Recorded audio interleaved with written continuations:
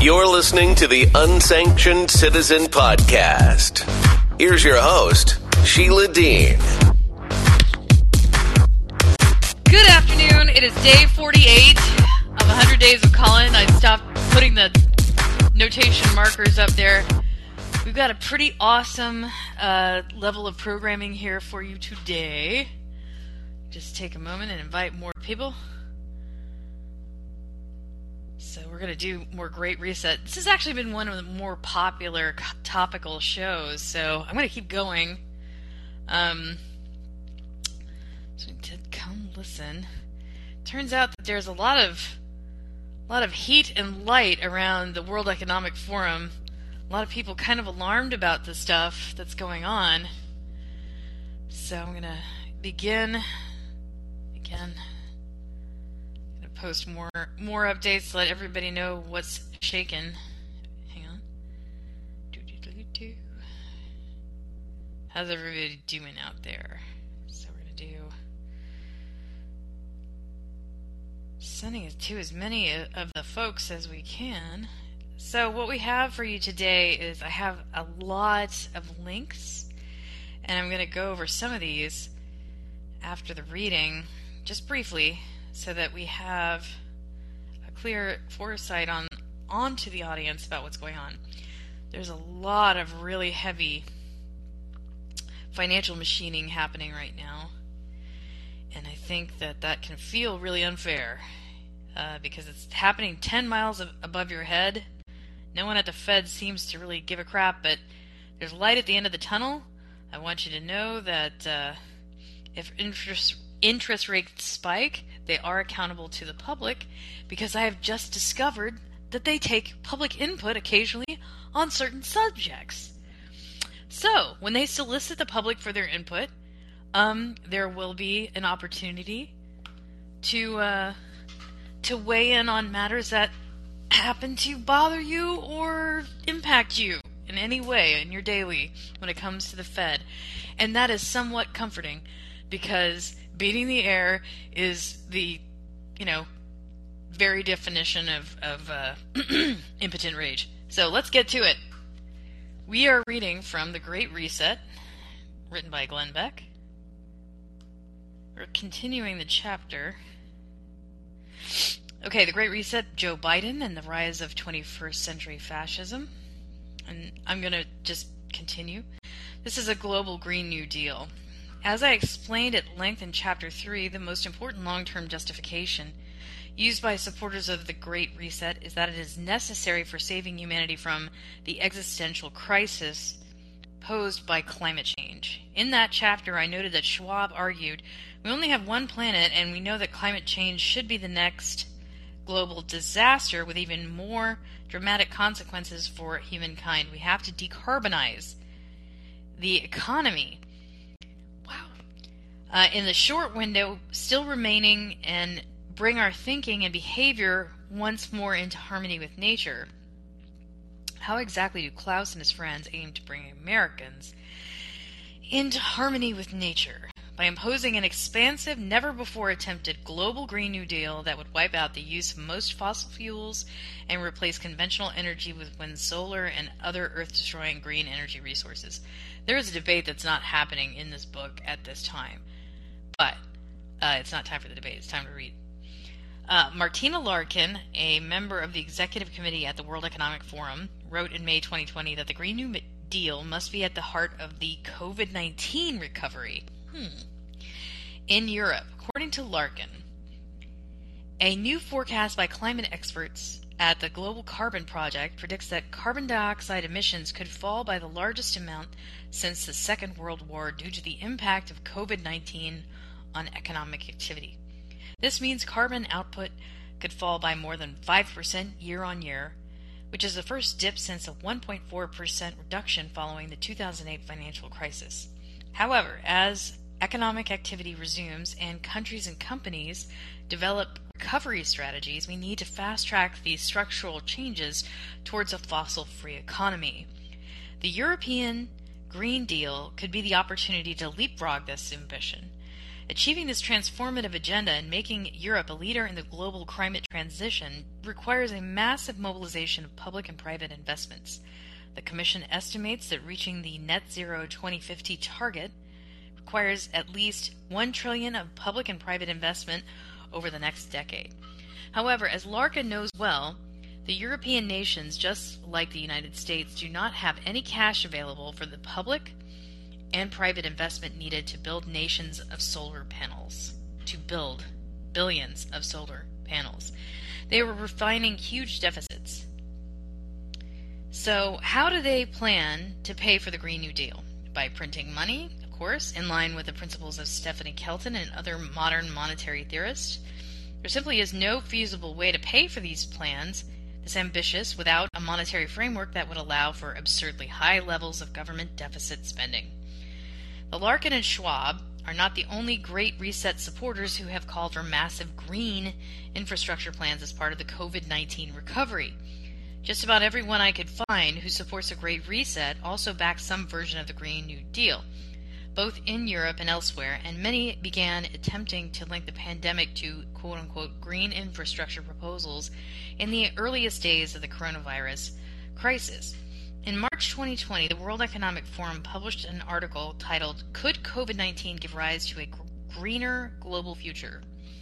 The article was written by two academics and the co-president of the Club of Rome, a powerful nonprofit organization most famous for its 1972 book, The Limits to Growth, which predicted that modern civilization may not survive the 21st century because of the resource depletion. According to the authors of the March article, the only way to save the planet is to use the COVID-19 pandemic to rebuild the global economy using policies such as the Green New Deal. They wrote, "The coronavirus pandemic is a wake-up call to stop exceeding the planet's limits. After all, deforestation, biodiversity loss, and climate change make all pandemics more likely. Governments that succeed in containing epidemics all tacitly follow the same mantra. Follow the science and prepare for the future. But we can do much better. Rather than simply reacting to disasters, we can use science to design economies that will mitigate the threats of climate change, biodiversity loss, and pandemics. We must start investing in what matters by laying the foundation for a green, circular economy that is anchored in nature-based solutions and geared towards the public good." Then they called on lawmakers to redirect public funding linked to fossil fuels towards green infrastructure, reforestation, and investments in a more circular, shared, regenerative, low-carbon economy. At the June 2020 World Economic Forum virtual meeting, Antonio Guterres, the Secretary General of the United Nations, said the Great Reset should be used to build economies that are more sustainable, a term often used by Great Resetters as a stand-in for green energy. Guterres also called for economies to become more resilient in the face of climate change and many other global changes we face. What Larkin, Guterres, and Schwab don't mention, however, is that financial institutions, investors, and corporations would amass untold trillions of dollars if the Green New Deal were to become a reality and spread globally. More on that a little later. Global cooperation. If you're wondering how all of this can be achieved on a grand scale without increasing the power of global governing bodies like the United Nations, then you are not alone. Although Great Resetters have never said that they want to abandon all notions of national sovereignty in favor of world government, they do make it clear that greatly empowering international organizations like the United Nations will be necessary under a Great Reset model. Schwab admits that the level of cooperation and ambition for the Great Reset is unprecedented, but he says it is not some impossible dream. It simply will require, quote, global cooperation on a gigantic scale. Excuse me. This global pandemic has also demonstrated again how interconnected we are, Schwab said. We have to restore a functioning system of smart global cooperation structured to address the challenges of the next 50 years. Excuse me. The Great Reset will require us to integrate all stakeholders of global society into a community of common interest, purpose, and action. I hate to sound like a conspiracy theorist, but a global Community of common interest, purpose, and action sounds an awful lot like Schwab is suggesting we put all international governing bodies in charge of the world economy, doesn't it? Vike Sigesbema is a member of the Board of Trustees at the World Economic Forum and the co-chair of the Global Center on Adaptation, GCA. He is a little clearer about the reset's intentions to usher in a glorious new era of enhancing global government, or at the very least, a high degree of global cooperation that would change societies around the world. According to Sigesbema, the Great Reset requires improving global multilateral cooperation and aligning both the recovery of our economies and priorities of society.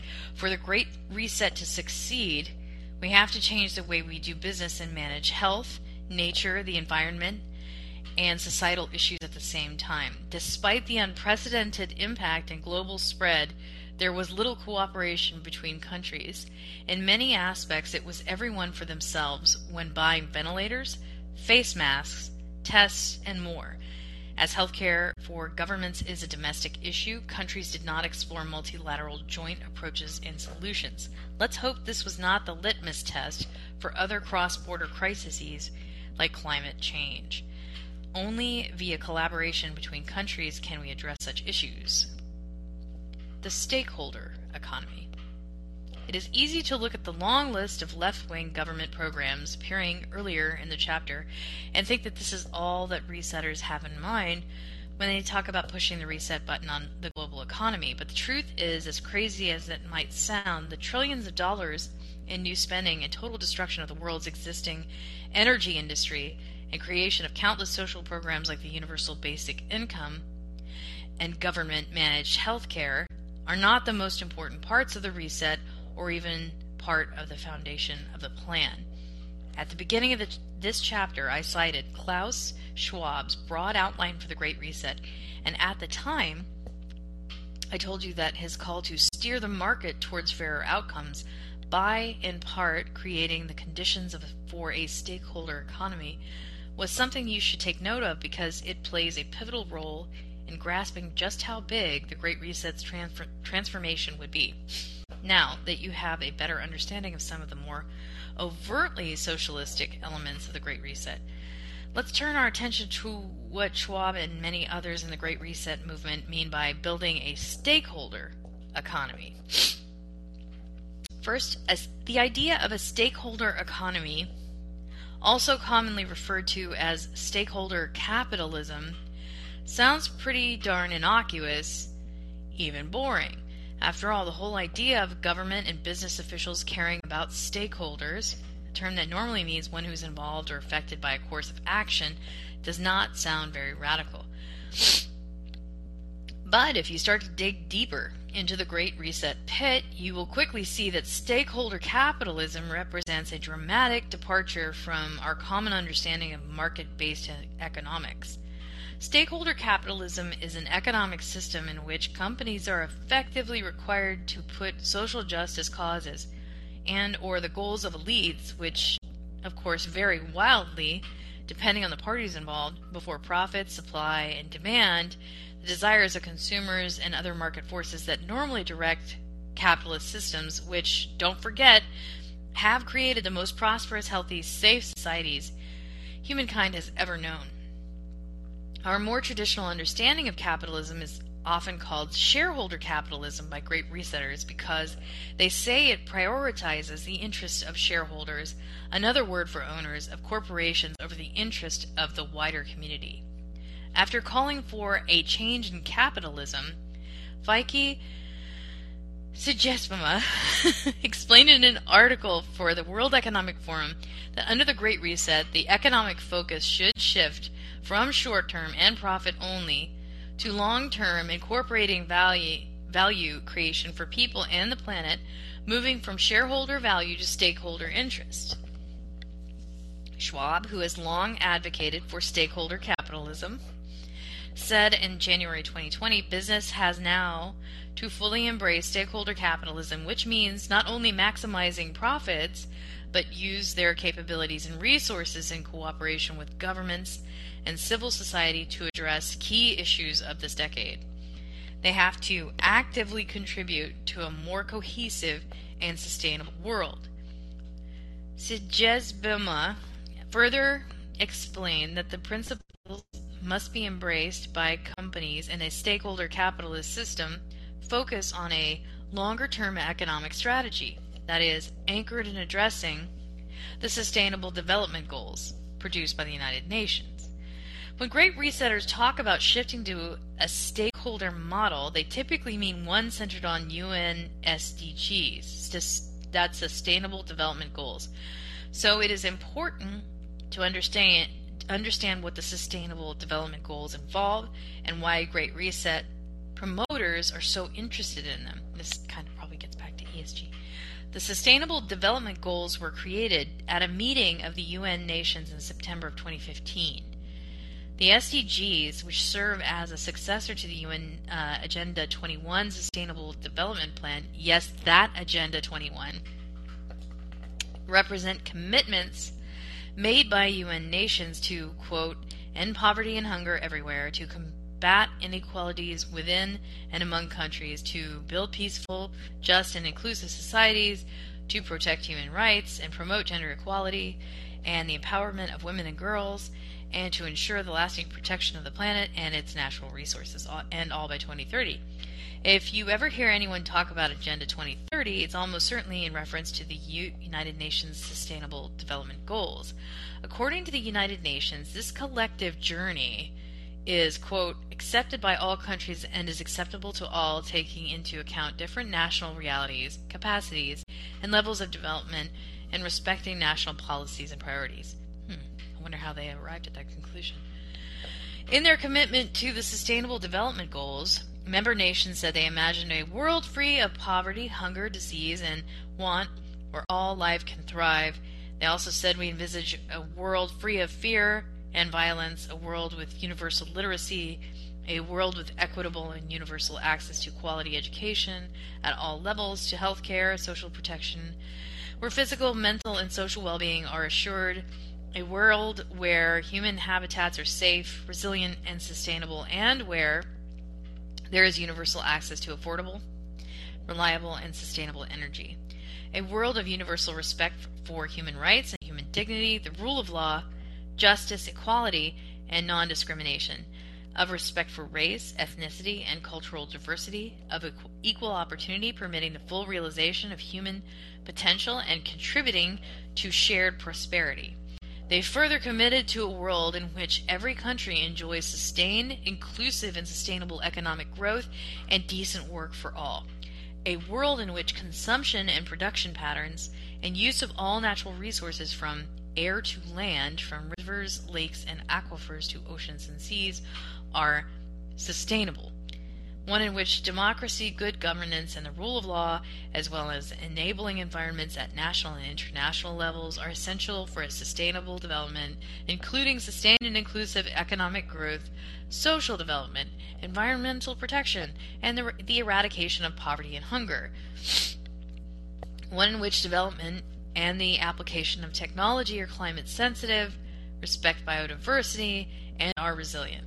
One in which humanity lives in harmony with nature, and in which wildlife and other living species are protected. I get their desire to aim high, but creating a world free of want? I want a unicorn and clouds made of cotton candy. Is the United Nations promising these things too? Fat dads like me love cotton candy clouds and demand to know. I realize all of this sounds like your standard pie-in-the-sky globalism from the United Nations, but that is because it is exactly what Sustainable Development Goals are. This does not mean they are meaningless. This certainly have a lot of value to supporters of the Great Reset who want to use these goals as a springboard to control economic activity while making their corporate friends filthy rich. But how exactly would that work? Taking a sip of water. Schwab and the other Great Reset supporters want to transform the global economy into one which every every company focuses on advancing SDGs or whatever else the ruling class deems important than on profits. In December 2019, Schwab and the World Economic Forum released its Davos Manifesto 2020, which outlines some of the core values of a new stakeholder economy.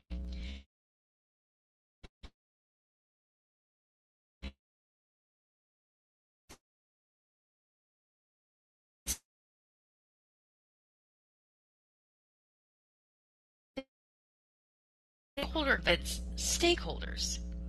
Okay. No, we're not searching the web. Employees, customers, suppliers, local communities, and societies at large. That's the stakeholder communities. Or put in much clearer terms, in a stakeholder capitalist system, companies should first serve the collective according to the demands of the ruling class and government, not their customers and owners. Stakeholder capitalism is just another way of saying collectivist capitalism, which is really not capitalism at all.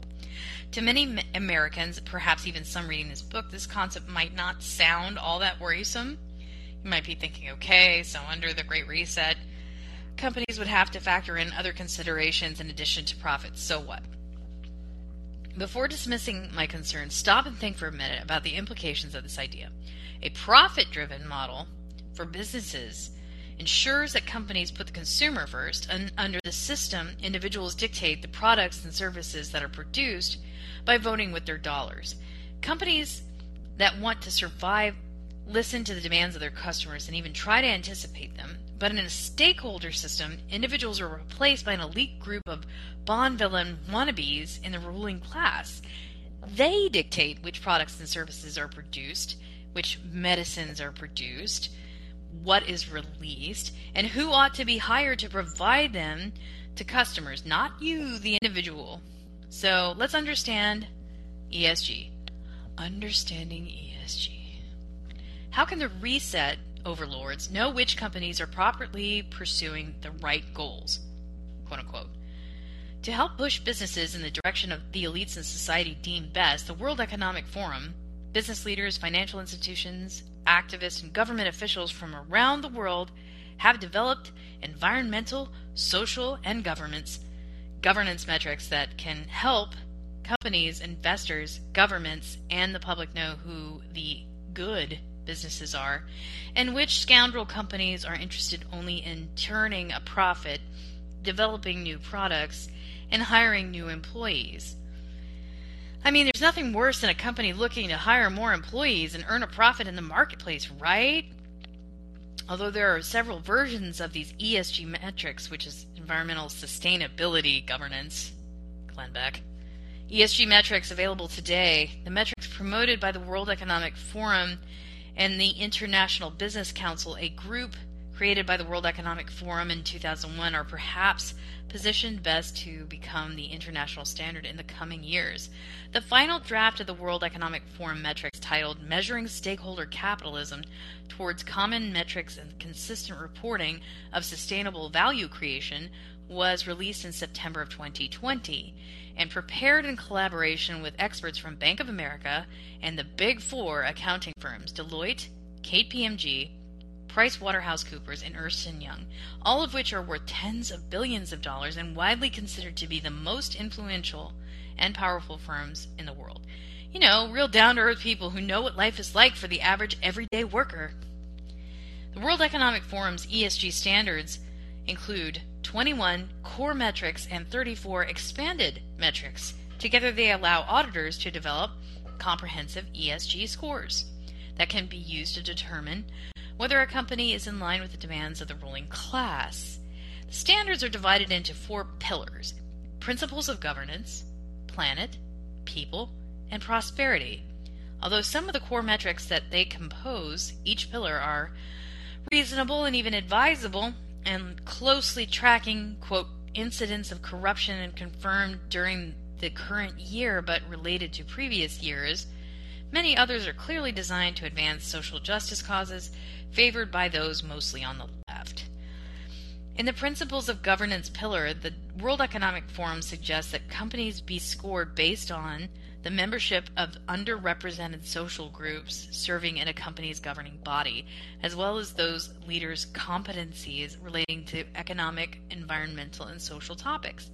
In the planet pillar, companies are evaluated based on their greenhouse gas emissions, their compliance with the Paris Climate Accord, their land use and ecological sensitivity, and their water consumption and withdrawal in water-stressed areas, among other environmental standards. The people pillar is in full woke ideology, including ESG measure for the percentage of employees per employee category by age group, gender, and other indicators of diversity, essentially ethnicity, as well as pro-labor union measures such as the percentage of active workforce covered under collective bargaining agreements. Let's stop for a second and think about what the World Economic Forum's ESG model would look like in the real world. Under the World Economic Forum standards, a company with relatively larger profits, high employee and customer satisfaction, and a high-quality product and service, a company that would universally be considered well-managed under a free market system, could be rated lower than a company in the same industry that is less efficient, has fewer profits, and worse products and services, but has the right ratio of Asian to Black workers, low carbon dioxide emissions in their supply chain, and the ideal number of transgender members on the board of directors. Now let's get one thing out of the way right from the start. Private businesses should have the right to engage in any number of silly, stupid, wasteful, noble, kind, compassionate, or ridiculous causes to hold themselves to standards that I think are foolish or counterproductive. Just a moment.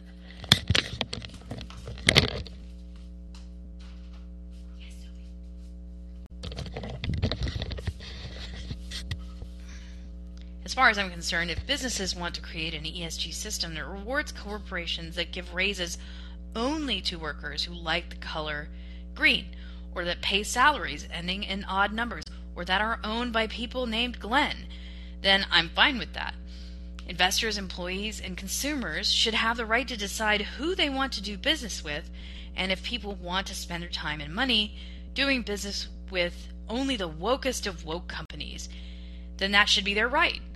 But for the most part, that system has always existed in every market economy. Nothing has stopped consumers from buying from only those companies that choose to embrace their ideals, and nothing has stopped investors from investing in them.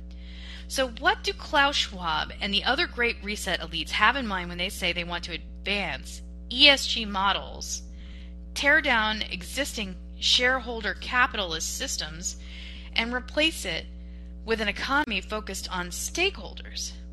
The answer is most certainly twofold. The transformation could be brought on by either government mandates or the use of monetary incentives made possible by newly printed cash from central banks.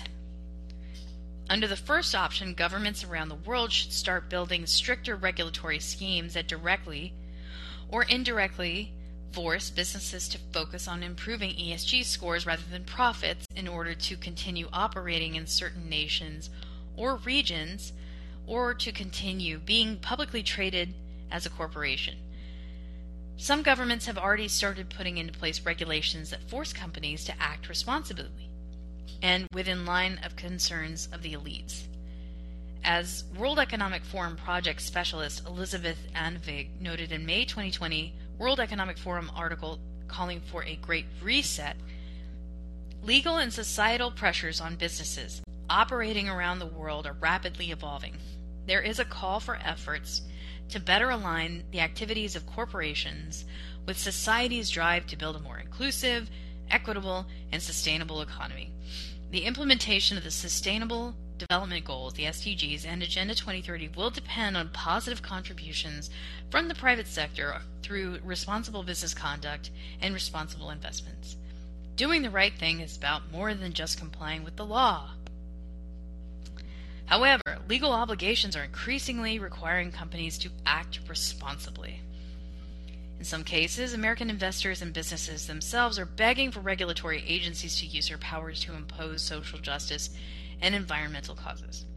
In July 2020, a group of more than 3 dozen large investors, activists, nonprofits, pension funds, and former politicians, which together managed nearly $1 trillion in assets, sent a letter to the Federal Reserve, America's central bank, and the Securities and Exchange Commission and other regulatory bodies, asking them to impose rules that would supposedly help stop climate change.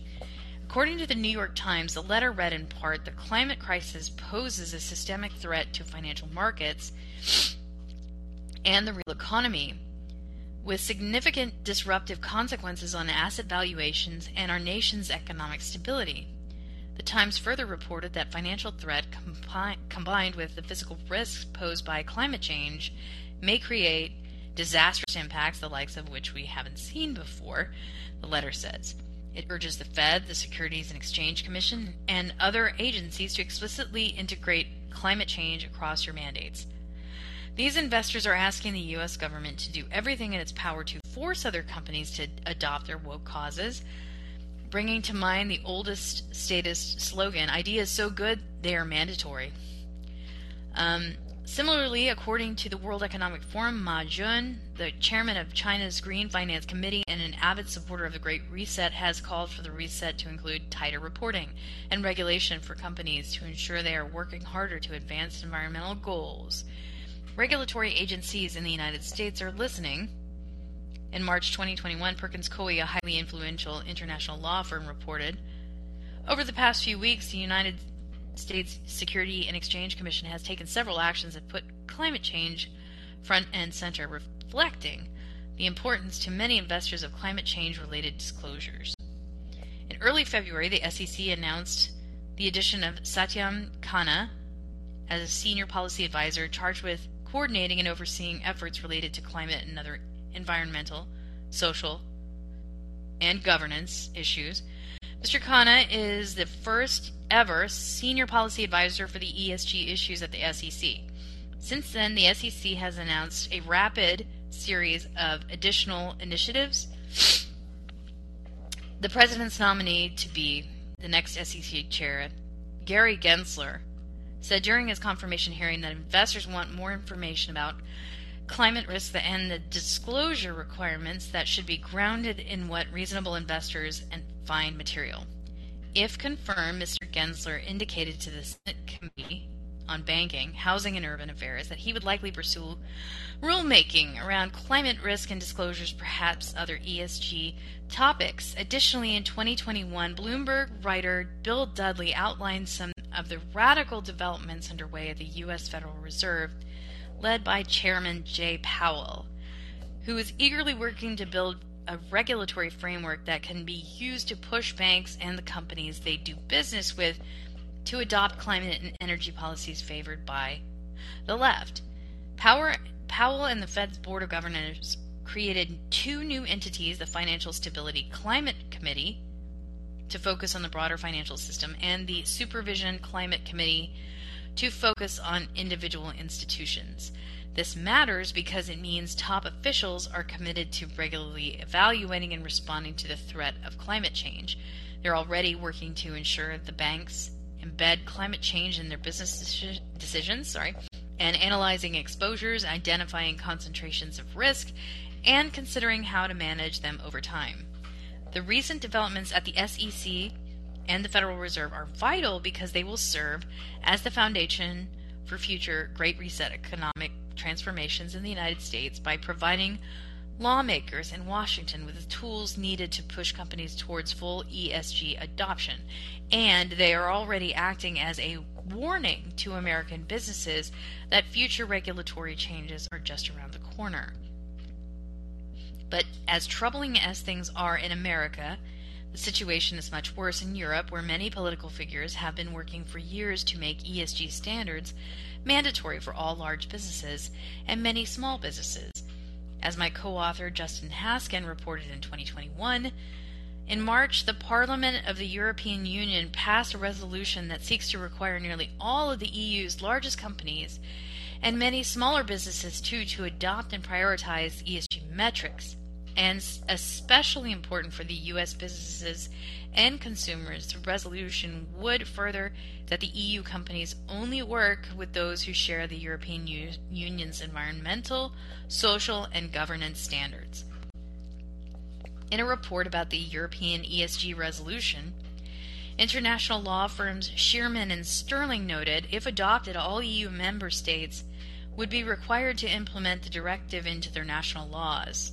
This will result in a substantive due diligence requirement being imposed on companies where they're based in the EU or selling their products and services into the EU across their entire value chain, and with potential sanctions for non-compliance. Potential sanctions for non-compliance. So understanding what European Union officials mean by value chain is extremely important. In their resolution, value chain is defined as all activities, operations, business relationships, and investment chains of an undertaking, and includes entities with which undertaking has a direct or indirect business relationship upstream and downstream, which either A, supply products or parts of products or services that contribute to the undertaking's own products or services, or B, receive products or services from the undertaking. Excuse me, I need a drink.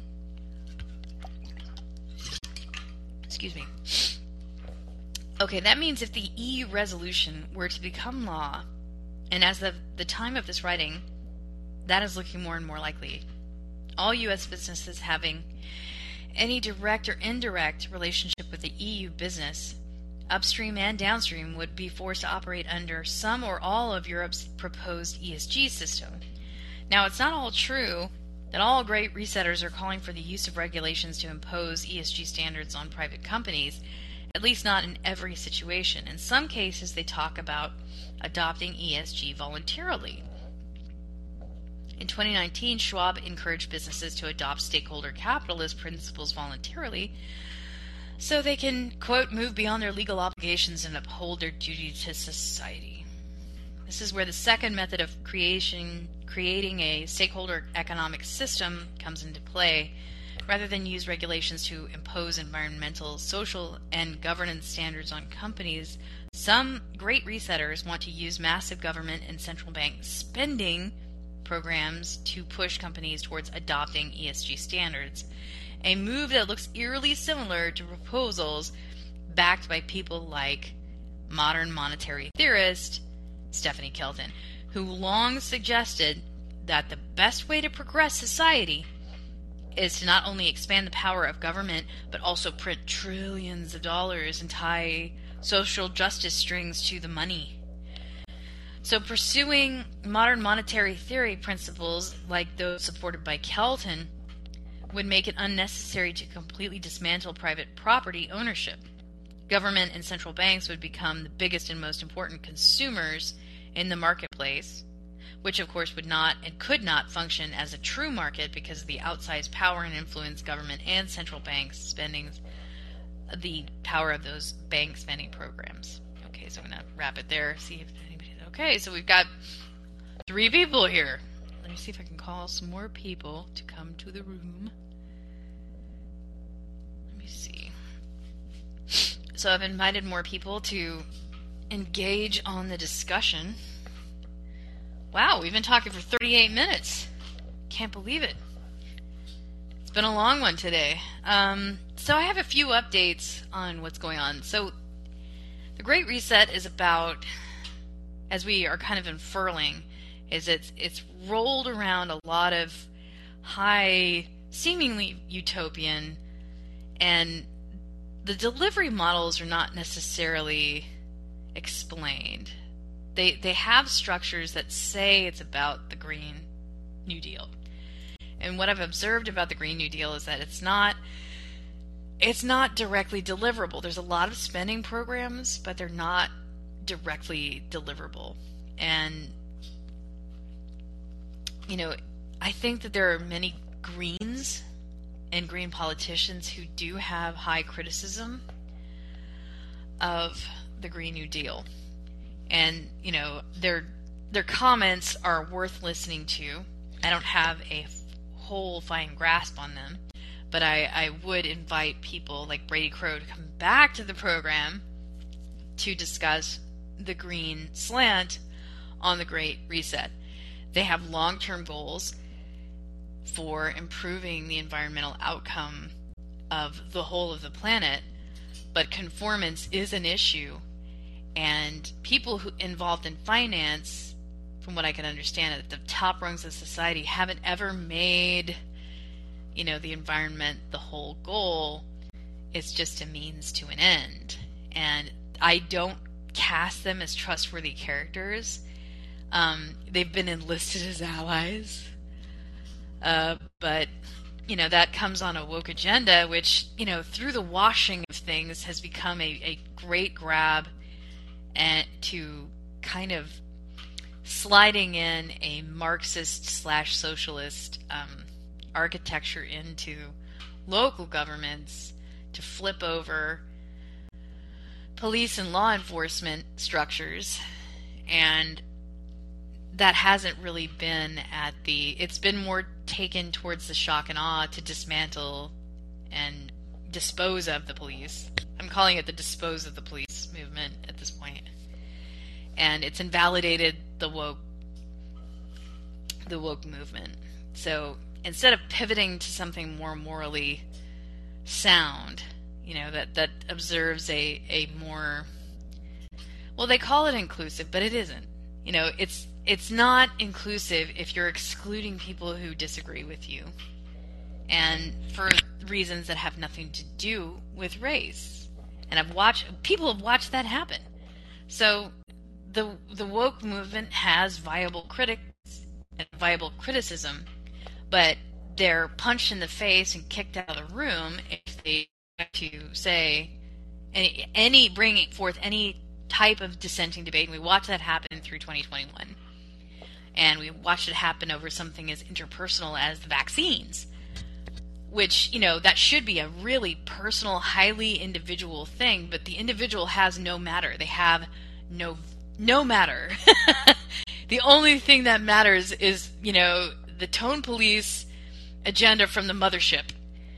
So I don't know, how we're going to really wrap our arms around this totally. But the Great Reset has some kind of shearing elements that funnel or kind of corral the whole elements of our society that revolve around important things we need, like money, that we use every day, like money.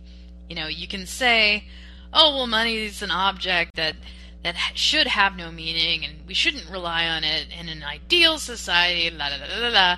But we do.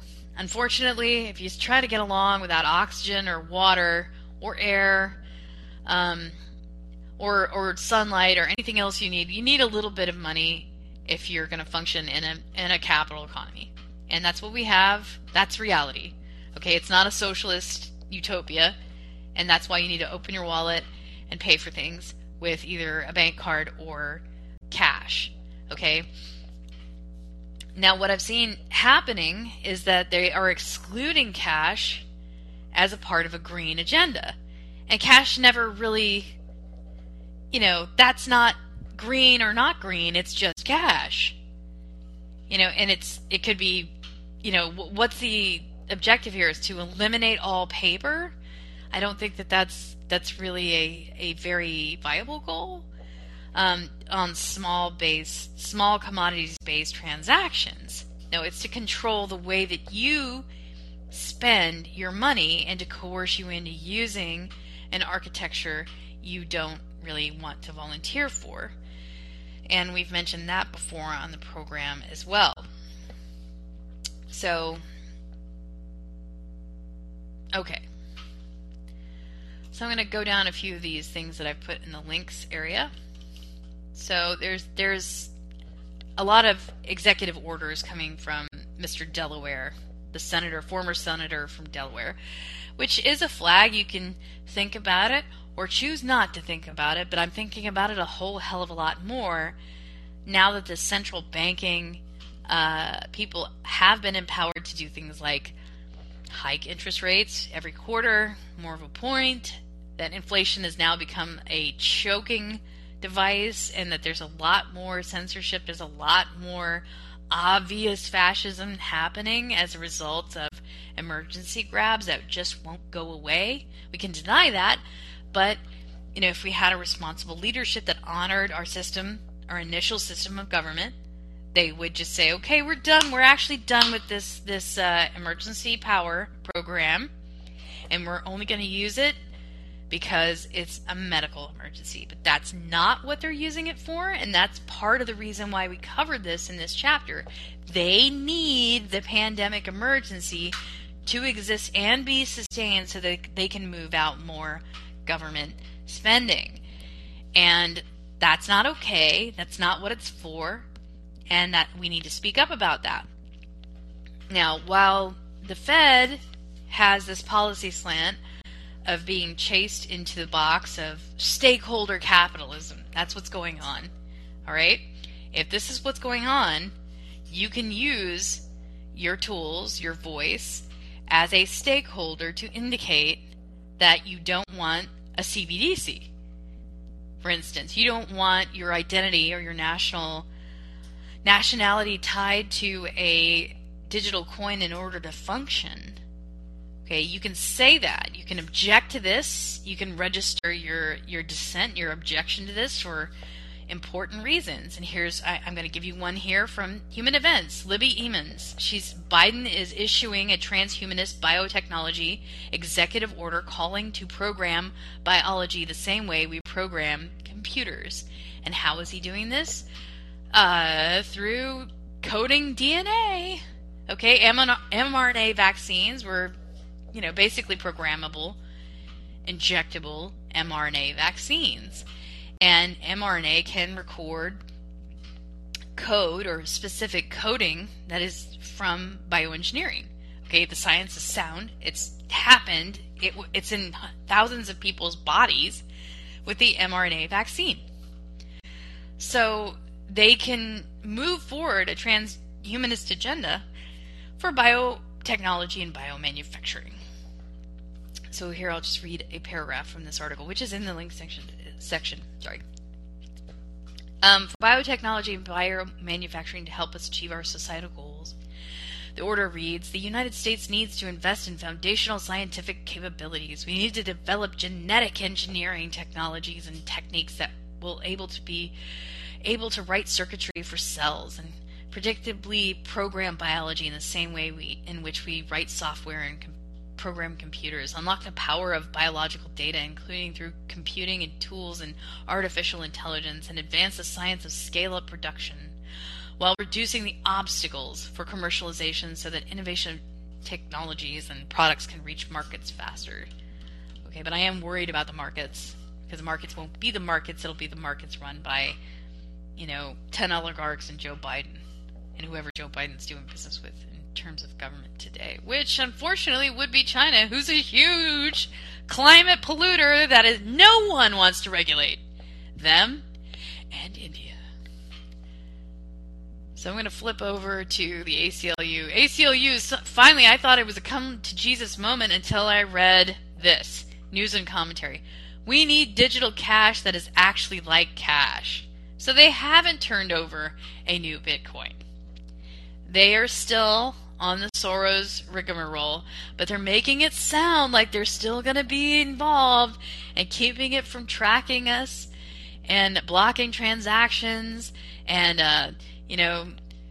getting involved against Venmo and PayPal.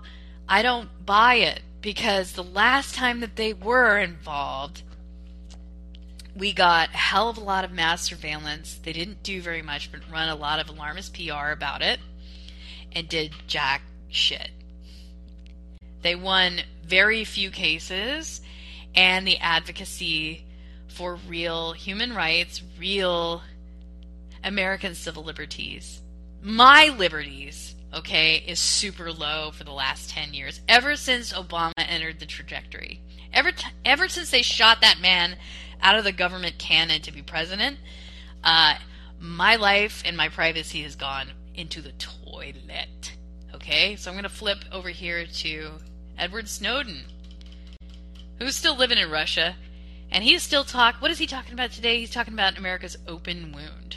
He's talking about, it has been a month since President Biden mounted the steps of Philadelphia's Independence Hall, declaring it his duty to ensure that each of us understand the central faction, of his political opposition are extremists that threaten the very foundations of our republic. Flanked by the uniformed icons of his military and standing atop a Leni Riefenstahl stage, the leader clenched his fist to illustrate seizing the future from the forces of fear, division, and darkness. The words falling from the teleprompter ran rich with the language of violence, a dagger at the throat, emerging from the shadow of lies. What's happening to our country is not normal. Is he wrong to think of that? The question the speech intended to raise, the one lost in the unintentionally villainous pageantry, is whether and how we are to continue as a democracy and a nation of laws. For all the Twitter arguments over Biden's propositions, there has been little considerations of his premises. So that is also embedded in the links section. You can go there when you're done. So, and I also have a short feature, just to let you know where this is going. Microsoft has stepped up to the governance call. They're rising to the occasion to help stop global extremism. And so, but they're focusing on New Zealand's approach to Christchurch. So, an attack on Christchurch. So they're not focusing on anything domestic, but it's a UN initiative. So watch out. Well, this hand over here is yelling about extremism in America and focusing on political opponents that, have an R in front of it, or who just won't vote D. Then way over there, geopolitical companies, multinationals like Microsoft are going to be assisting the anti-extremism agenda. This is not going away. You're going to hear these themes again and again. So, I just wanted to let you know about that, and then with that, I'll probably just wrap it up. Does anybody want to come up to speak, add a comment, any of the above before we step out of here? Anyone?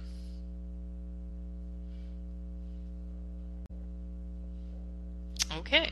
Well, for that, this has been the Unsanctioned Citizen. We will see you tomorrow because it's 40-something days ago. Take care. Thanks for listening. Before you go, hit the subscribe button. Remember that callers are welcome. Subscribers can access Unsanctioned Citizen podcast archives at Substack, Podomatic, iHeartRadio podcasts, and Call-In. Please stay in touch. We want to hear from you. Visit SheilaMDean.com.